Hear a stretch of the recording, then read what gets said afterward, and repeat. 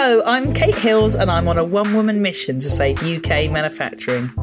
In 2008, I gave up my 20-year career as a fashion buyer because I was disillusioned with how much product was being sourced overseas, and I set out to uncover some of the amazing businesses that were still making in Britain. Since founding Make It British, I've discovered that there is not only still tons of manufacturing taking place in the UK, but that it's a thriving industry. I invite you to join me each week when I'll be telling the stories behind some of the best British-made brands and manufacturers and offering advice to those that want to make in the UK. So with no further ado, let's get on with the show.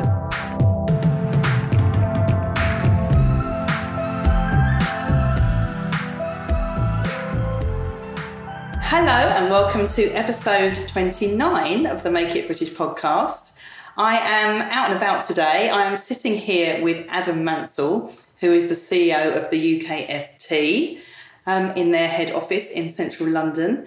Adam, I can't believe we've got to episode 29 and I've only just got you on the podcast. I'm a little disappointed, I have to say. I know. So do you want to just tell everyone a little bit about what the UKFT, actually I've used your shortening, tell us what the full name of it is first. UK Fashion and Textiles Association. So we are the umbrella body for the industry. We've got about 2,500 members that represents everything from spinners and weavers up in Scotland all the way through to importers, wholesalers, brands, and quite recently we've just taken over looking after the dry cleaning industry as well. So we really do represent the whole of the supply chain for the industry. We do two things basically. One is a business support organisation, so we help businesses in all sorts of different ways. And the other one is the lobbying role, so we're the voice of the industry. So you can imagine what I've been talking about to government, both here in Brussels for the past 3 years. But you have a background in politics, don't you? So you're well placed to talk to these MP people. Yes, I've spent most of my career talking to them, and that's what I sort of started my career doing, is working for MPs, and did a degree in politics and all that sort of stuff. So I must be one of the only people in the world whose degree actually has helped them in their job. So I think it's really good, though, that you represent textiles with Parliament.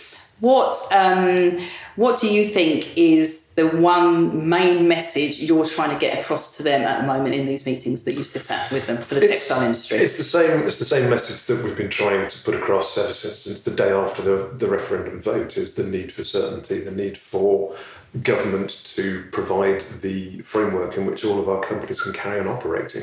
Doesn't matter what your politics are, the reality is that the uncertainty is hurting business, and we need that uncertainty to stop. So do you find that a lot of your members are feeling a little bit uncertain at the moment? Obviously, if they are feeling uncertain, but how are you reassuring them? Are they feeling uncertain? Yes, they are. There's instances, we've had lots of instances. It's key selling season at the moment, as all of your listeners will know. We've had lots of examples of people not placing orders at European shows with UK companies because they don't know what the tariff rate's going to be, for instance. We've had problems with companies having issues at the borders where there shouldn't be any borders and there shouldn't be any issues at the moment. Just before Christmas, we released our Brexit checklist, and last week we updated that, which is all about the practical steps that companies should be taking now to ensure that they can carry on trading in a stress-free-ish way come the end of 29th of March. Okay, well, what I will do, I'll put a link to that because that's really handy, your Brexit checklist, in the show notes. But do you want to give us a few pointers? So if I'm listening into this and I'm manufacturing in the UK, I've got a brand I make in the UK and I'm already exporting, what are the 3 things that I should be doing now to prepare myself? You need to firstly register for an EORI number, and all the links for that will be on the stuff we can send through to you. That will mean that when there are customs issues, it's a lot easier to do it. It's an incredibly straightforward form to fill in. It's all done online. There are literally about 4 questions for you to answer and register, and you need to do that now. That's the first thing to do. The second thing to do is to communicate. Let your buyers and your suppliers, because obviously this is an issue for both exporting and importing, know exactly what you're doing, how you're doing it, have you considered tariffs, all those sorts of things. That communication piece is absolutely key. So you don't think you think it's actually quite minimal work when you said there, so we shouldn't be too concerned. I didn't say, I said no, registering for an EORI number, which is the thing you really need to be doing now, is fairly straightforward. It's a bit like the sort of Dick Cheney speech about the known knowns and then the unknown unknowns. There are so many things where we don't yet know what the answer are going to be. I'm in talking to government pretty much all the time at the moment about, what are we going to do about rolling over the trade agreements that we have currently through our membership of the EU, Japan being a good prime example. The Japan-EU free trade agreement has literally come on stream last week, which is great news. For instance, it would mean that some of our handbag manufacturers would be able to sell their handbags into Japan, and the duty rate drops by 10% overnight. And we'll carry on reducing. Now, currently, we're still a member of the EU, so currently we still get access to that free trade agreement. We're trying to lobby very hard to make sure that whatever comes next, that we get access to those sorts of free trade agreements as well as once we're outside the EU. So Japan's a key one, South Korea's another key one. And you've said to me before as well that part of what you're doing is an education piece for government to understand about supply chains, isn't it? Because I don't think people understand quite how complex fashion and textile supply chains are. Absolutely. I mean, there's a number of things that the government doesn't understand or hasn't understood in the past.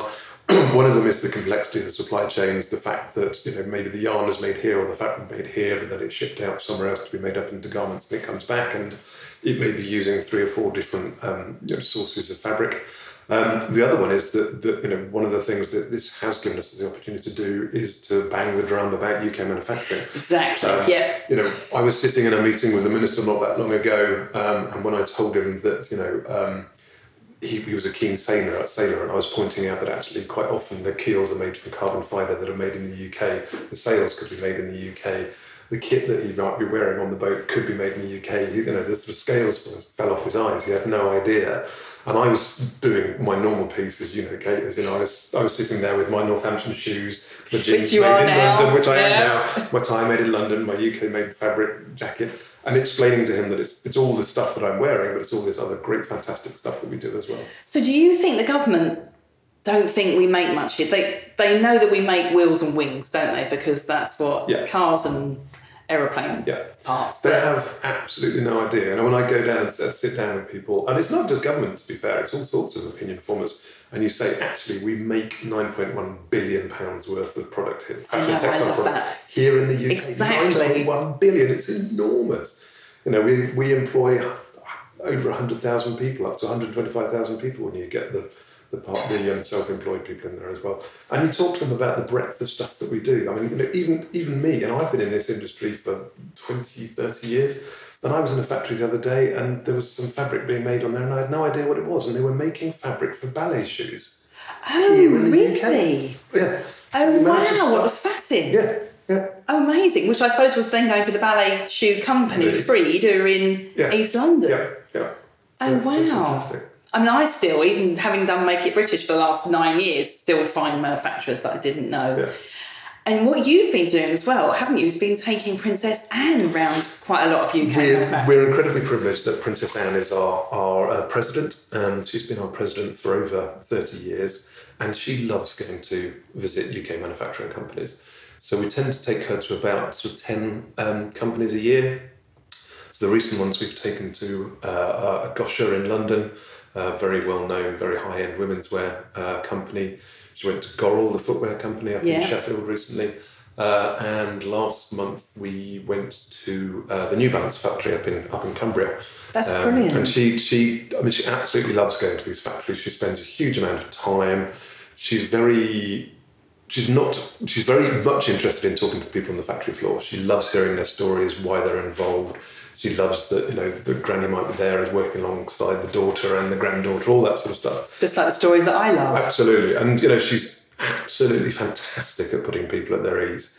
I've seen her time and time again go into, a mending room, and everyone's really incredibly nervous. And 2 minutes later, there's just cackles of laughter coming from that room and stuff. Do they roll out red carpet when she arrives? Quite often there's, the people, quite often the factories smell of fresh paint, put it that way. Does she use the toilets? Don't know. I'll have to get some of the pictures from you of Princess Anne in some of those factories because they are great, aren't they? She goes brilliant, absolutely brilliant. And she went around the New Balance factory the other day, and everyone has to wear safety goggles. You just have to wear safety goggles. Princess Anne, being Princess Anne, decided that she wanted to wear her sunglasses because they would do the job just as well. Oh, brilliant. So she didn't have to because she was Princess Anne. But she still wore protective eyewear. Fantastic. So one of the other great things that the UKFT does is apprenticeships and skills, and that's very much been a focus for yours, hasn't it, since you've taken over? Yeah, absolutely. So we, in November 2017, we were appointed the sector skills body for the industry by the government, both in England and all the nations. What that basically means is that we are now the organisation responsible for apprenticeships and for qualifications and certification in the industry. The past year and a half or so, we've been working with a whole series of industry groups to help deliver and write new apprenticeship standards. The government changed the whole way apprenticeships were written. So I think we've helped with 12 of those at the moment. The latest one that's just about to come on stream, that was led by the British Fashion Council, is the Fashion Studio Assistant. But we've got one in garment making, we've got one in pattern cutting, there's a weaving one coming on stream, a dyeing one coming on stream. We work very closely with the leather industry, where we've got the saddlery industry and the leather goods industries, the likes of Mulberry, together working on one particular apprenticeship, and that's now come on stream. So we've got all sorts of very big companies like the Mulberries of this world working with quite small companies, all going, actually, we all have the same needs, the same issues. If we write this standard properly, we can attract people to the industry in all sorts of different shapes and sizes of companies. So do you know how many young people are coming into the textile industry through apprenticeship programmes every year currently? At the moment, there's been a dip. You'll have read about this in the press. There's been a dip in all apprenticeships take up. That's predominantly because we were having to rewrite all the apprenticeships. There weren't that many qualifications to go on. Of those 10, 11, 12 new apprenticeship standards, the employers who write those standards, between them have committed to something like 400 young people coming on stream every year through those apprenticeship standards, which is fantastic. At the moment, the biggest take-up of apprenticeships is actually in Scotland. Is it? Yeah, really? So they push very hard. They're very lucky. They've got companies like Johnsons of Elgin who do their own apprenticeship scheme internally with their own company. Johnsons of Elgin, they're also the biggest employer in textiles in the UK, aren't they? They're the biggest textile employer in the UK. Yeah. They have roughly 1,000 people working for them. So 400 a year coming into the industry, is it enough? No, it's not. I mean, we'd love to get more, and one of the projects that UKFT is working on at the moment is we spend a lot of time developing the standards. We spend a lot of time making sure the qualifications are appropriate. What we really want to do now is go out and do outreach work, careers promotion work with schools. We did a couple of projects last year where we developed a UKFT pop-up factory that we took out. So we went to the Festival of Making in Blackburn, and then we went to the Derbyshire Careers Fair. And we have a pop-up factory that's got industrial sewing machines on it. We have 2 or 3 local employers, and we have one of my fantastic skills team there talking about all the different careers in the industry, the different ways into the industry, the fact that the industry still exists and is growing. I think we had something like 600 kids over the 2 shows actually sitting down and having a go on making things. And we got 200 of those then signed up to say that they wanted further information about how they could get into apprenticeships. So what I really like to do is to roll that out nationally, but it's an incredibly ambitious, very expensive thing to do. But that's one of our ambitions, to try and go out to careers fairs, to teachers, to parents, to say fashion and textiles is a great industry. There's more jobs than just being the next buyer at M&S or being next Stella McCartney designer. There's all sorts of fantastic jobs that have all great opportunities for all sorts of young people. So if someone's listening to this and they're a manufacturer and they want to take on an apprentice, what can they do? How do they get in touch with you? The easiest way to do it is do it through the website. Either go to ukft.org, and there's a big section there on skills and training, or drop us an email at skillsandtraining@ukft.org, and we will help you understand what the role is that you're trying to fill, who your local college is, because the local college has to be involved in the delivery. We're also it's kind of fantastic, it's called an EQAP, an external quality assurance provider, I think it is. So we not only wrote them, but we're also the organisation responsible for the quality of delivery as well. So we can help companies understand the process, we can get rid of a lot of the paperwork for them, and we can also help them with the funding. If, as most of our manufacturers are employing less than 50 people, you can take on an apprentice without it costing you anything in terms of paying for the training element. You have to take them on as a member of staff, so you have to pay them. They have to be an employee, but most of the actual training element is paid for by the government. Brilliant. Okay. On a lighter note then, you mentioned before that you were sitting here wearing a tie made in London and shoes made in Northampton, which you are. I can testify that to anyone listening in.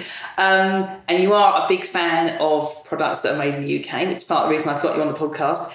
Who are your favourite brands or manufacturers that make in the UK at this current time? Or am I asking you for favoritism there? I was going to say, what are the ones to watch? Can I answer this as a Mansell consumer? Of course you can, As a Mansell consumer, as I think anyone who's heard me speak, I'm a huge fan of Hyatt denim. I'm a huge fan of denim.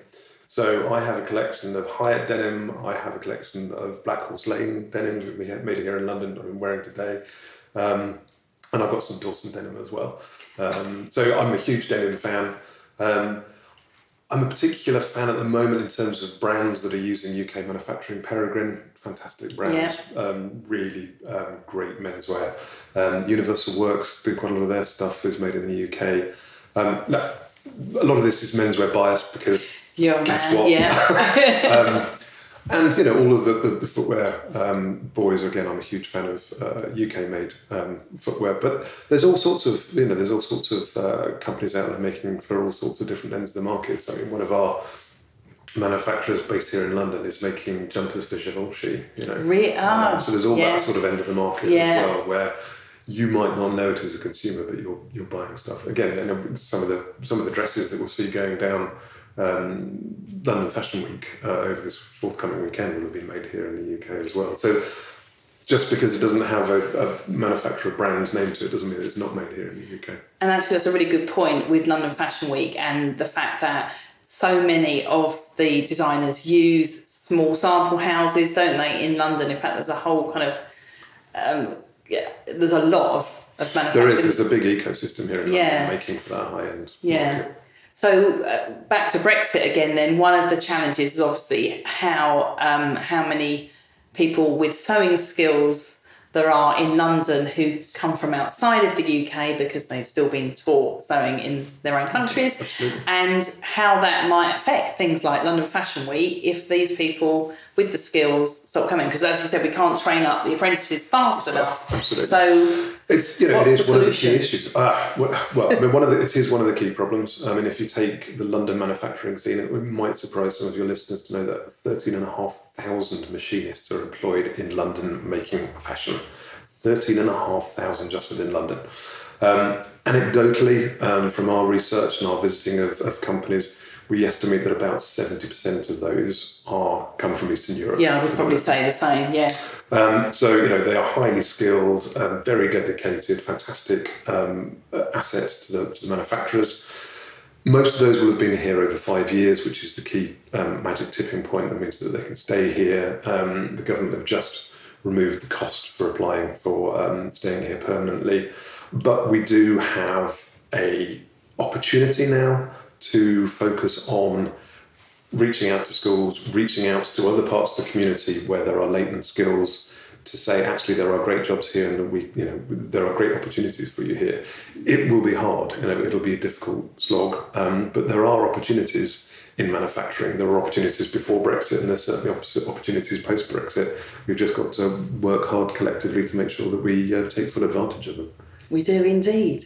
Adam, thank you very much. My absolute pleasure. Always fantastic to hear your industry insights. And I didn't know, what was that figure again for the amount of people working in London? 13,500. That was more than I thought it was. That is amazing. Right, thank you very much. Thank you. And where is that tie from before we finish? This is a Drake's tie.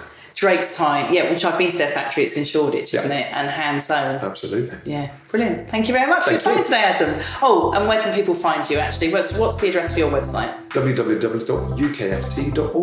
Brilliant. I'll put all the links in the show notes. Right. Thank you very much. Bye-bye.